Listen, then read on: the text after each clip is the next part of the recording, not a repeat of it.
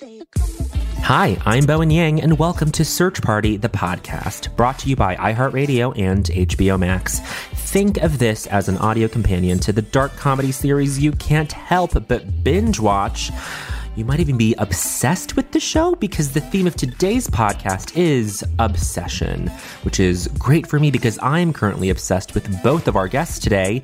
We have Search Party co-creator Charles Rogers and actress Shalita Grant, who you know as Dory's lawyer Cassidy Diamond.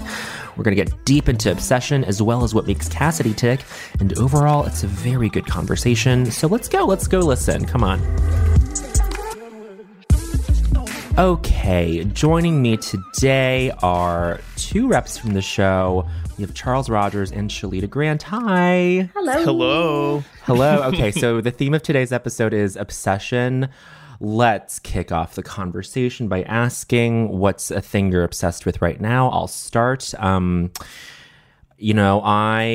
am really excited about Rihanna's Fenty skincare launch. And so I was just watching a bunch of videos of different people sort of trying out the product, commenting on it, reviewing it. And so far, the reception has been glowing and positive. So I'm obsessed with the, not the skincare itself, but the sort of meta conversation on the skincare. Yeah, that's my obsession currently. Charles, what about you? That would never be my obsession. Sorry. I respect it though. My God, it's so horrible, but honestly, just Instagram. It's so terrible. It's like I'm the most hooked I've ever been right now. It's not good. Well, it's not that your obsession is with your engagement with it, which I think is very novel and very, very good, and it excites people. No, that's the engagement is like the creative part. It's literally just the checking. Like the autopilot clicking is like, it's an addiction. Maybe it's addiction, not obsession. I don't know what the difference is. But that distinction is something to talk about.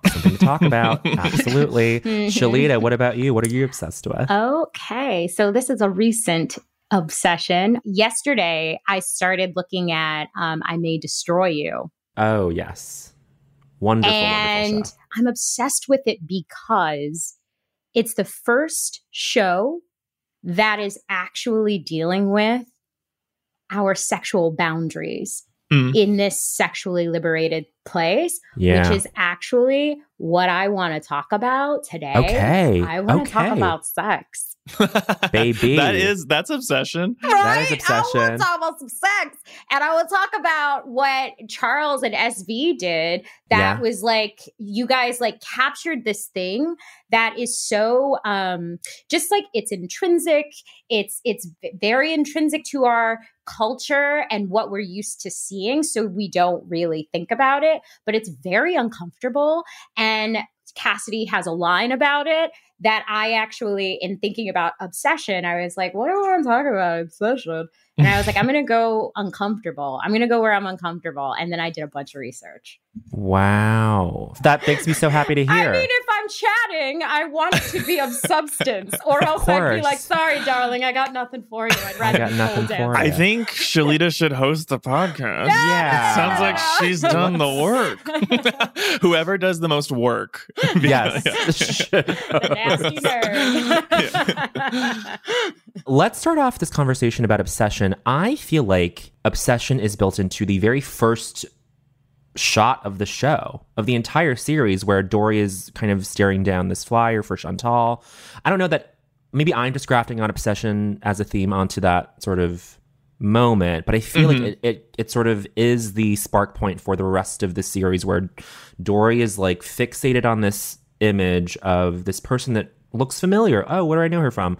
And things just sort of unravel from there. I mean, this obsession is the sort of the combustion engine for the whole series is runs on obsession, I think. Is that fair to say, Charles? I think so. Yeah. I mean, I think that what that makes me think about is like, what is the sort of overlap with obsession and projection? Like, I feel like a lot of obsession has to do, for instance, the only show I watch, which is, you can go ahead and just kill me after this podcast, is the Real Housewives. That's the only thing. Yeah. That's the only thing I can. Yes! And these people like literally continue to exist in my brain after, and I think about them throughout the day as these fictional people that now live inside my brain.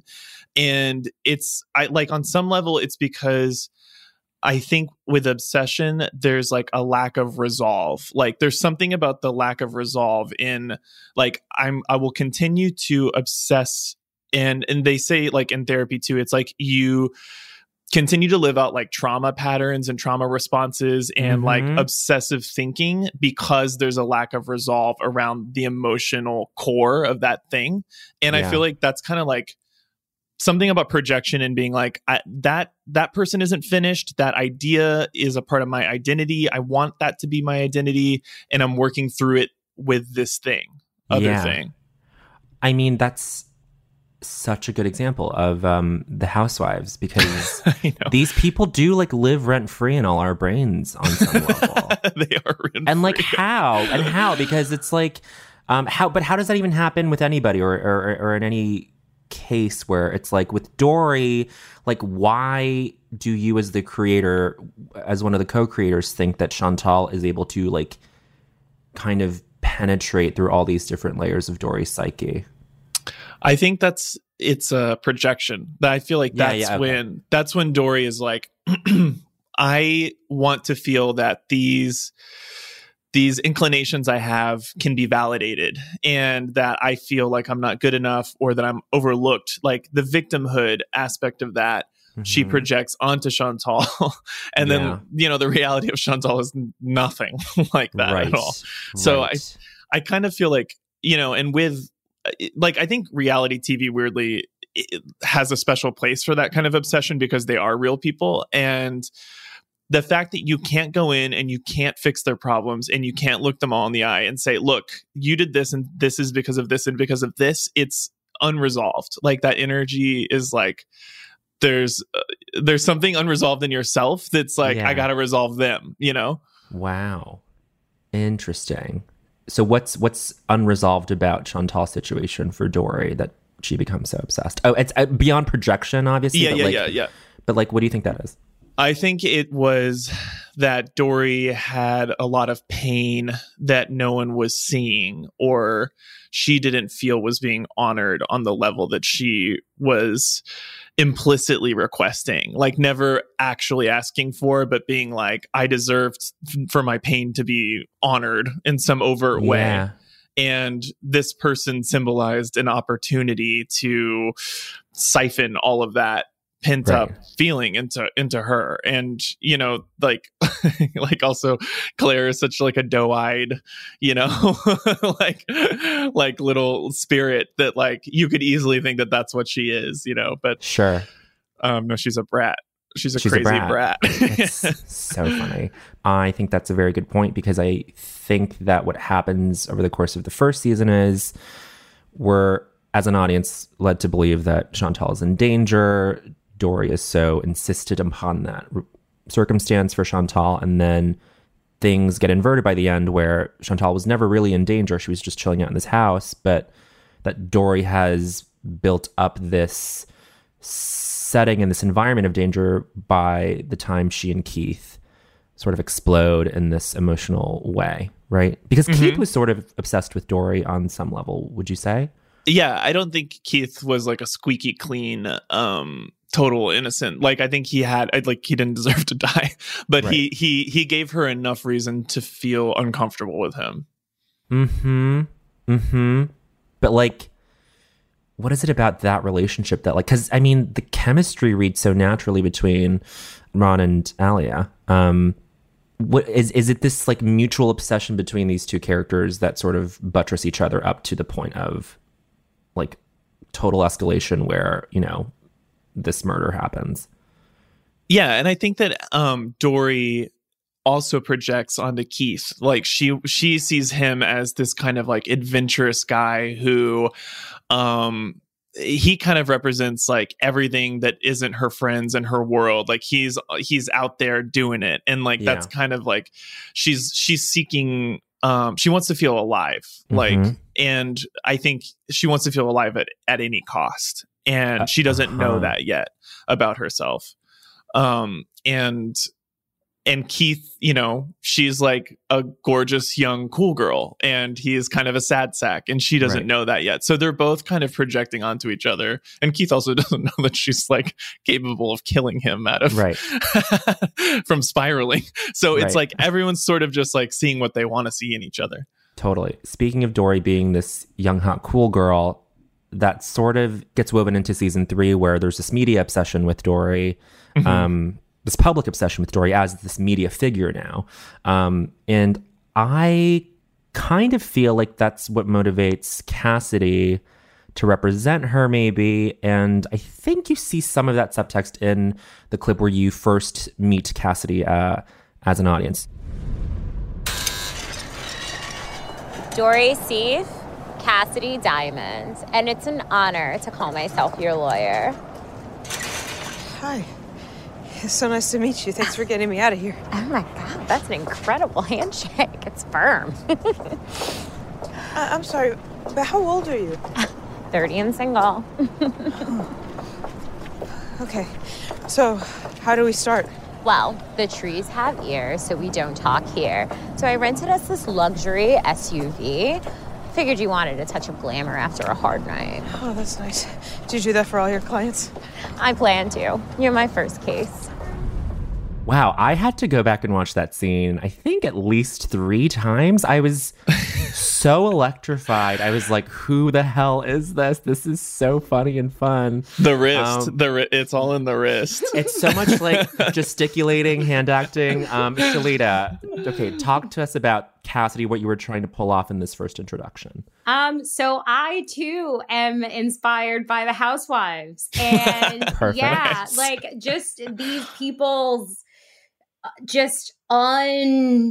they have zero qualms about the potential humiliation. All they're interested in is the fame. And that's like trying to achieve something. Yeah. And I actually have a lot of, I'm a girl in the culture. So yes, I've made a lot of questionable decisions when it comes to fashion and hair and makeup to try to, fit in, like to let the ladies know, like, I know what's going on. You know what I mean? Like I'm a part of it. And you look back and you're like, wow, you look ridiculous. But it's about like, trying to fit in. So when I was thinking about like Cassidy as a person and like how she presents in the world, like that hunger for fame and the word like authenticity that's like so buzzy right now, like being your authentic self and going for the thing that you want, that's what I wanted to highlight with all of her extraness. I mean, it just all falls in the right place. I mean, all of these things fall in the right place, especially in these introductory moments with Cassidy. I feel like there is this subtext in the dialogue of that scene where Cassidy's like, "It's my honor to call myself your lawyer. Here, here's this card that I got for you. I figured you would want that." There's this like supplicant element to it where sycophantic. Sycophantic. Yes, because she's a fucking fan. Just like jumping on what Charles said about things being unresolved and about obsession and about that projection.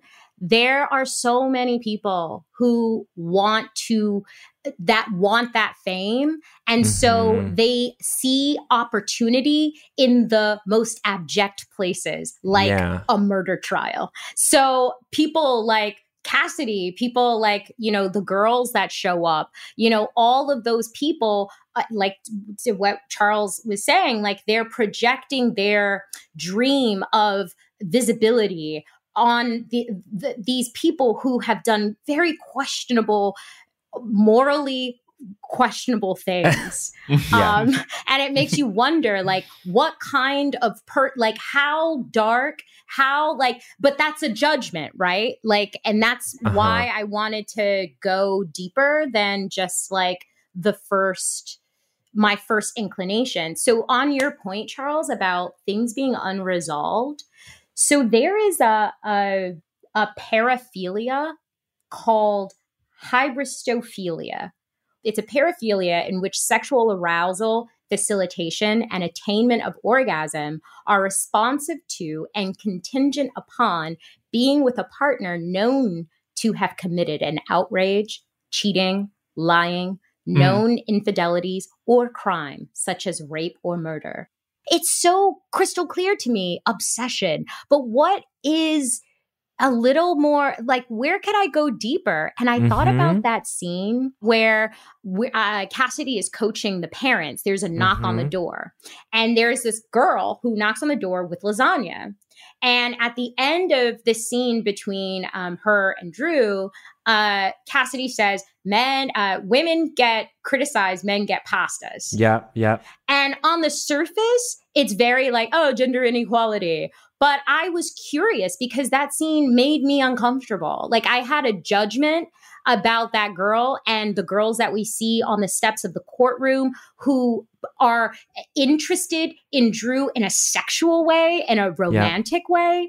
I was curious about that. So I just typed in, why are women sexually attracted to serial killers? That's what I just typed in. And then I found hybristophilia. And I was like, oh, thank you so much, Google. Yeah, this is going to help me figure it out. Because at the bottom of this, a psychologist's theory about the why, right? Like, the hybristophilia describes the what, right? This feeling, this desire, this need, right? The what.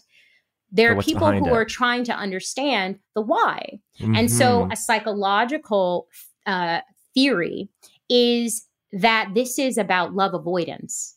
Because when you look at the attached, so this is in attachment theory, right? So attachment theory is about how we are our dynamics in relationships. So a secure attachment is a child who feels safe in their home and in their bodies. And then from there, we have 3 other kinds of attachments. And one of those attachments is avoidance, right? So when you look at the dynamic, like what's actually happening, these women are like, they're like, oh my God, Ted Bundy, right? Oh my God, Ted Bundy. Right. They didn't know who Ted Bundy was until he was known to have committed this crime, right? So he went to jail. Like, he got time, like he did life. But there were still women who were like, I want to be with him, and wrote him love letters and tried to have a romantic relationship with this man. But these women don't have the ability to consummate these relationships. So going back to Charles's unresolved, like, this love avoidance allows these women to hide why they actually don't have the thing that they say they want, which is a monogamous, committed relationship. They can lie to themselves about why they don't have what they have, because they're like, oh, my love, the person that I want is Ted Bundy, who happens to be in jail. But love is love. And this feeling it makes no sense. So that's going into the romanticism, the philosophy of romanticism around love. But like, yeah, this love, it makes you do things. And so, yeah, I don't want to analyze why I haven't had a stable relationship and why I live the life that I live and why I'm unhappy. I don't have to analyze that, because I do have love, and it's Ted Bundy. He just happens to be in jail right now. Yeah. I'm putting my repository for my love is to put it in the most unavailable person. So it's love avoidance, because you say you want love, but you're not actually getting it.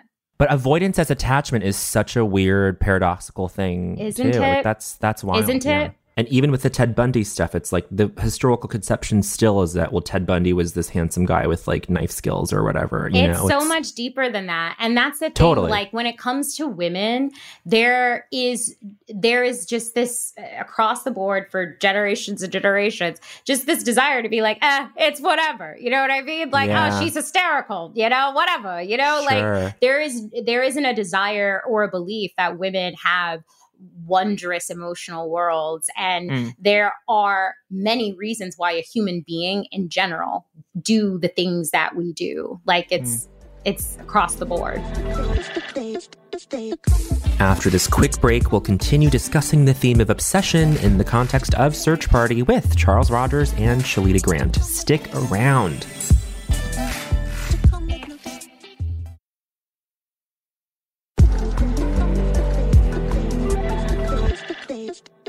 On the subject of Cassidy, what do we think is unresolved about her that sort of has her glom onto Dory's case so much? Is it that she's like probably just passed the bar like 20 seconds before this scene that we meet her in, and that this is her first case, and that she like wants to prove herself? Probably. I don't know. I'm willing to believe that. What a day. My fan theory. Yeah, what a day. What a day. What an afternoon. And an SUV rental. But I like I wonder what we think that is. What is unresolved about Cassidy that she would become obsessed with Dory's circumstance?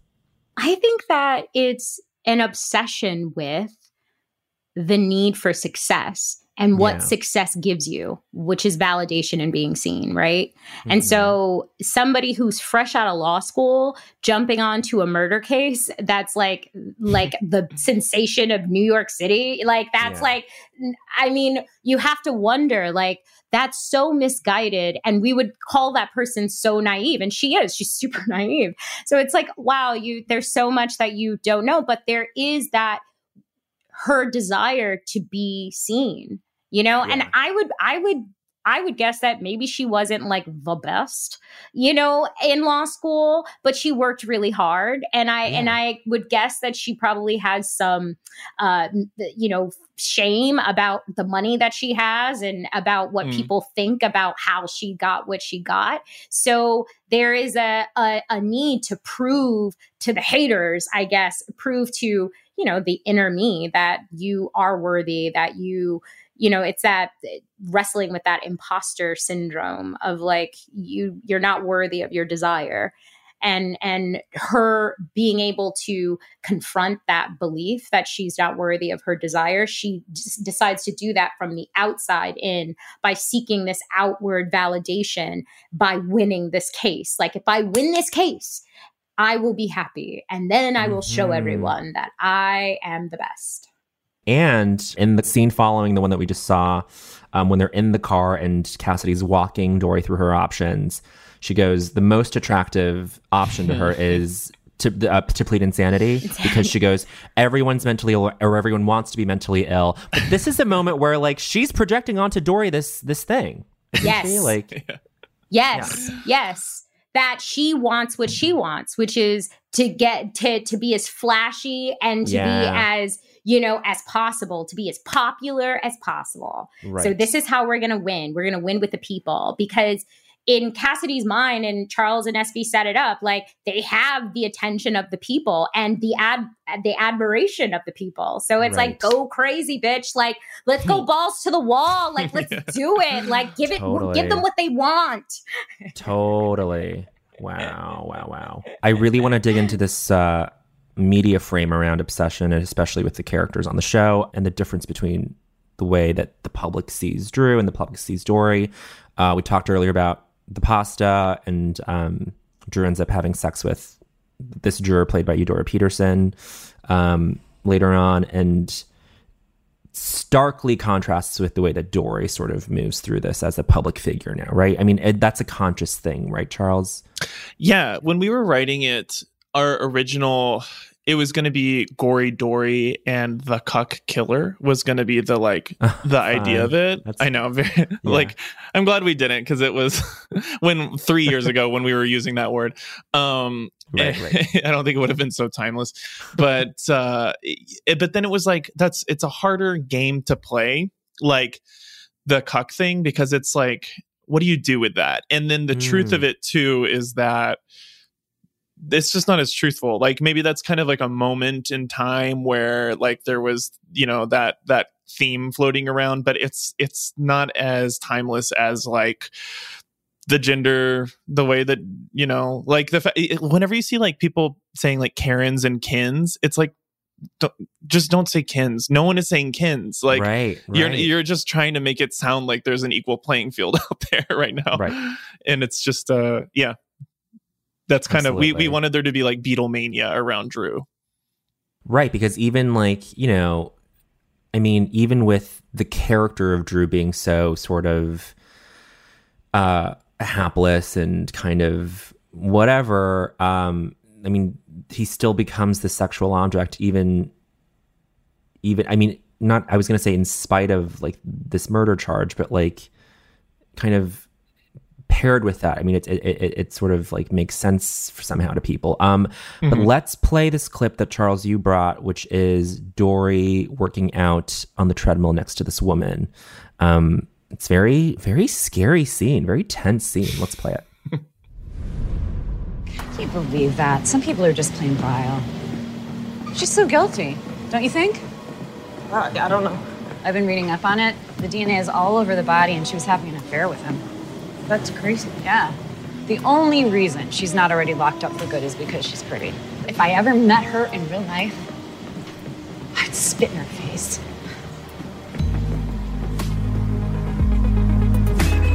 You tricked me, you little cum whore. If you don't get out of this gym right now, I will rinse your filthy, shitty little mouth out with dish soap. Okay, I'm gonna leave. I will not work out in a place where little murdering sluts break a sweat. Yeah, I'm trying to leave. It's not working. Get out! Shoo! Oh, shoo! You get out, you bitch! Get out! You get out, you little murdering whore! You slut! Wow. And shout out to Ann Carr, who is one of the funniest and best people I've ever known in my life. She's so good. Very, very good. Yeah, like let's break that down. What was sort of the thrust of that scene for you as a co-creator, as a writer? That was actually the middle of the season, like leading up to, it was like when we were in the writer's room, it was like, okay, so like midpoint in the season, the trial starts. So what happens before then? Like, it was a little confused. It was kind of like, this could just be like episode 2 trial starts, you know, it was a little tricky to break. And we were like, okay, we should spend the first half showing how they're becoming famous and how it's changing their lives. And this episode actually changed a lot. And it's actually one of my favorite episodes in the whole series. I just really like all the scenes in this episode.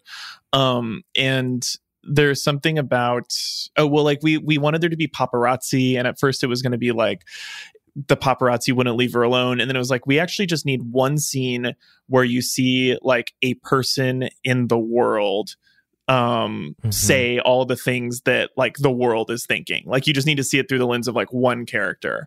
It is just so unfortunate that like someone like, I mean, and it's such a it's a bi-directional thing where it's like, so this person is saying the only reason she's not locked up is because she's pretty. But then the underbelly of that is that she is being subjected to this wildly gendered, like violent treatment by the public. Still, I mean, there is no actual reprieve or recourse for Dory in any sort of scenario here, like pre-trial, during the trial, after the verdict. It's like she's still going to be in this horrid prison cell for the rest of her life, just in terms of like the way people perceive her to be.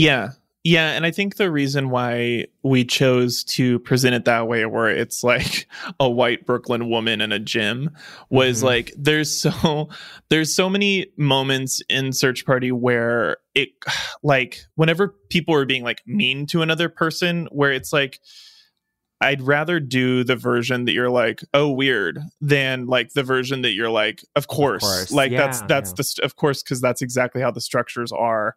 But like the fact that woman, I always think about how strange it is that this like Williamsburg or wherever, it's a little undefined. I loved it because I feel like I see that all the time, actually. I think about the LA car chases, right? And the why, right? I was listening to Charles and you and thinking about that scene. And so LA has it LA loves their car chases. They love them. And so they trend on Twitter, and since the pandemic, it's been Pop-A-Lock in LA has been like Grand Theft Auto, like twice a week. You got Bonnie and Clyde's, like everybody, like the helicopters, then they drive through the hood and everybody's like, hey, whatever. But inevitably, in these car chases, there are citizens who do things like throw things at the car, or try to ram the car. These people who get involved. And I think about the why, and it's because they want a part of that story. Like they want to say that I was the guy that said, that lady with the disappeared kids, she's like, I was the lady that took the photo of her at the rental car agency. You know what I mean? Like, that's my part in this story, because again, it's just baked into our culture that, we all want to be famous. Well, wow, this discussion is great because, and it goes back to this woman on the treadmill next to Dory, and what connects that and the car chases and all of this is this vigilante streak that everyone is trying to sort of prove in themselves, where they're like, I would have done this, I would do this, I would throw my brick at that car. I mean, it's obsession, but it's insertion too. It's this thing of like, I would get in there, I'm so connected to this thing that I know what I would do in that situation so clearly, and then it kind of just, that's a macrocosm for Dory. I mean, for Dory in the very beginning of this whole show, just being like, okay, there's a missing person. It's this acquaintance I made in college. I'm going to insert myself in that. I'm obsessed. I'm going to put myself in that circumstance. The whole insertion thing is like, my therapist was saying that a big part of our obsession with death, and especially like with, not to go too dark, but like suicidal ideation. And like, I have a lot of obsessive thinking around suicidal ideation that I don't even truly mean. And I'm just testing myself constantly to see how much I truly love myself. And it's I'm sorry, this is like too much, but like, it's just a lack of resolve around self-love. Like, that's all it is. And my therapist was like, people's obsession with death is that in a world, in an existence where there's no definition or clarity, that it is the most definitive idea we have. Like, death is just like the only definitive part of life that we have any access to. And so like, in a weird similar thing, I feel like people are obsessed with inserting themselves in other people's narrative because it's a similar like seeking to understand your own relationship to whatever the idea is that you're projecting onto them or that you're associating with them. It's like, I would believe that I'm a hero. Like in that car chase, I am a hero. And so I'm going to imagine it. And then I'm going to decide that I would do that in that narrative. Yeah. And it's seeking definitive checkpoints and markers and standards about your own existence. Let's move on to this question. Why are people obsessed with Cassidy? There is an obsession with Cassidy, I think. There was a palpable, there was a moment when everyone sort of keyed into Cassidy. I mean, what is the obsession with Cassidy about? When I think about Cassidy, maybe I'm coming at it from like a queer white gay guy perspective. Yeah. But when maybe definitely I am. But like I think of like did you guys see Judy, the Judy Garland movie? Yes. I personally loved it. I'm sure it was good. Yeah, it's a B-, but whatever. I liked it. But there's like two gay guys in it, and there's a scene that I should not have worked for me, but it really did. Where Judy realizes how much meaning she brings to them and how she carried them throughout like really hard moments in their lives. And it's like this wake up call for her where she's like, oh my God, like I do things I'm not even aware I'm doing. And that's her legacy. And that's meaningful. Yeah. It's like, and she doesn't know how to contend with that. And it's, I really love it. I think it's really profound in it. And I think there's something particularly about women where Cassidy is this hyper feminine, but also bold, and the energy is so self-realized in you, Shalita. Like, it's like your energy is so strong and so of its own. Like, it's so, like, you're just like a one-of-a-kind person. It's just really, you're captivating. Like, you're so captivating. And it's like those combinations, it's like there are, I think the archetypal nature of women is like that goddess type of thinking is like so truthful, and it's what we are all unable to fully channel. And when I think that's why like queer men are obsessed with women and like Cher or whatever. And it's like, I want to be able to fully channel without shame what's in me. And I think that like, I think people like see it in you and what you bring to that performance matched with like all of the idiosyncrasies of the character. And it's just like, I see that. I just so see it. Oh shit, that was so nice. Oh my goodness. Wow. I love that. There's such I think it's the perfect convergence of like this performance having such a precision to it and being so fun, the writing being so developed and sort of clearly laid out in the parameters of the show. And in terms of the character, she is this compelling character who is one of the few morally centered people on the show, I think.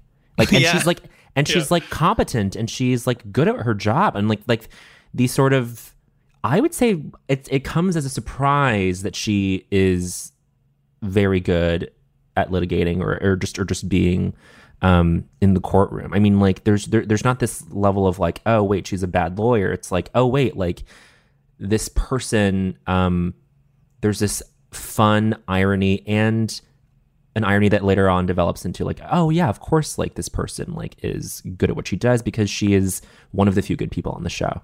Characters. Yeah. And also, not to keep talking, but also like with people that it's interesting, like when you're in a group of people, like in a writer's room, or that's not the right thing, but like whenever you're like around a new group of people, you always kind of like are looking for who's the person that you believe in the most in the group, like and you're like, okay, who's got the right answers? And there will be somebody that you're like, it's always like at first you think, typically it's like at first you think this person has the right answers, and then the longer you stick with them, you're like, actually they don't. And but then there's this person that you're like, I discounted you, and now I see you're actually the secret star. Like people can be both right and wrong, and it's really hard to express the connective tissue between the right and wrong moments when you're like writing a character. But that's why like Shalita brings like a soul, and then it's like, okay, it's all glued, you know? Wow. I mean, we can't follow that up with anything. Thank you to my guests, Charles Rogers, Shalita Grant. I hope you guys have a wonderful, wonderful day, week, month, year. Everyone is rightfully obsessed with Search Party, with Cassidy, with everybody. So thank you. Thank you, Bowen. It was nice to meet you. Bowen. Great. Perfect. Wow, was that an interesting deep dive into the human psyche or what? Once again, I'd like to thank Charles Rogers and Shalita Grant for joining us and discussing the theme of obsession in Search Party. I think I'm obsessed with that conversation. On a personal note, I just wanted to mention how much I've loved sharing these conversations with you over the last 2 months as the host of Search Party, the podcast. I'm sorry to say that this is the final episode of the season, but the good news is that season 4 of Search Party, the show, will be available to stream on HBO Max starting tomorrow, January 14th. So you may want to cancel your plans for the rest of the week, but who am I kidding? You'll probably watch it all in one sitting because I know I will. Thanks again to all of our guests, as well as the creative teams at iHeartMedia and HBO Max. We couldn't have done it without you. Search Party, the podcast, is a production of HBO Max and iHeartRadio. It's executive produced by Ethan Fixell, produced and written by Jonah Bayer, written and researched by Marissa Brown, and engineered, edited, and mixed by Matt Stillo. If you haven't already subscribed, rated, or reviewed Search Party, the podcast, please do so on the iHeartRadio app, HBO Max, Apple Podcasts, or wherever you might get your podcasts. And don't forget to watch Season 4 of Search Party, premiering January 14th only on HBO Max.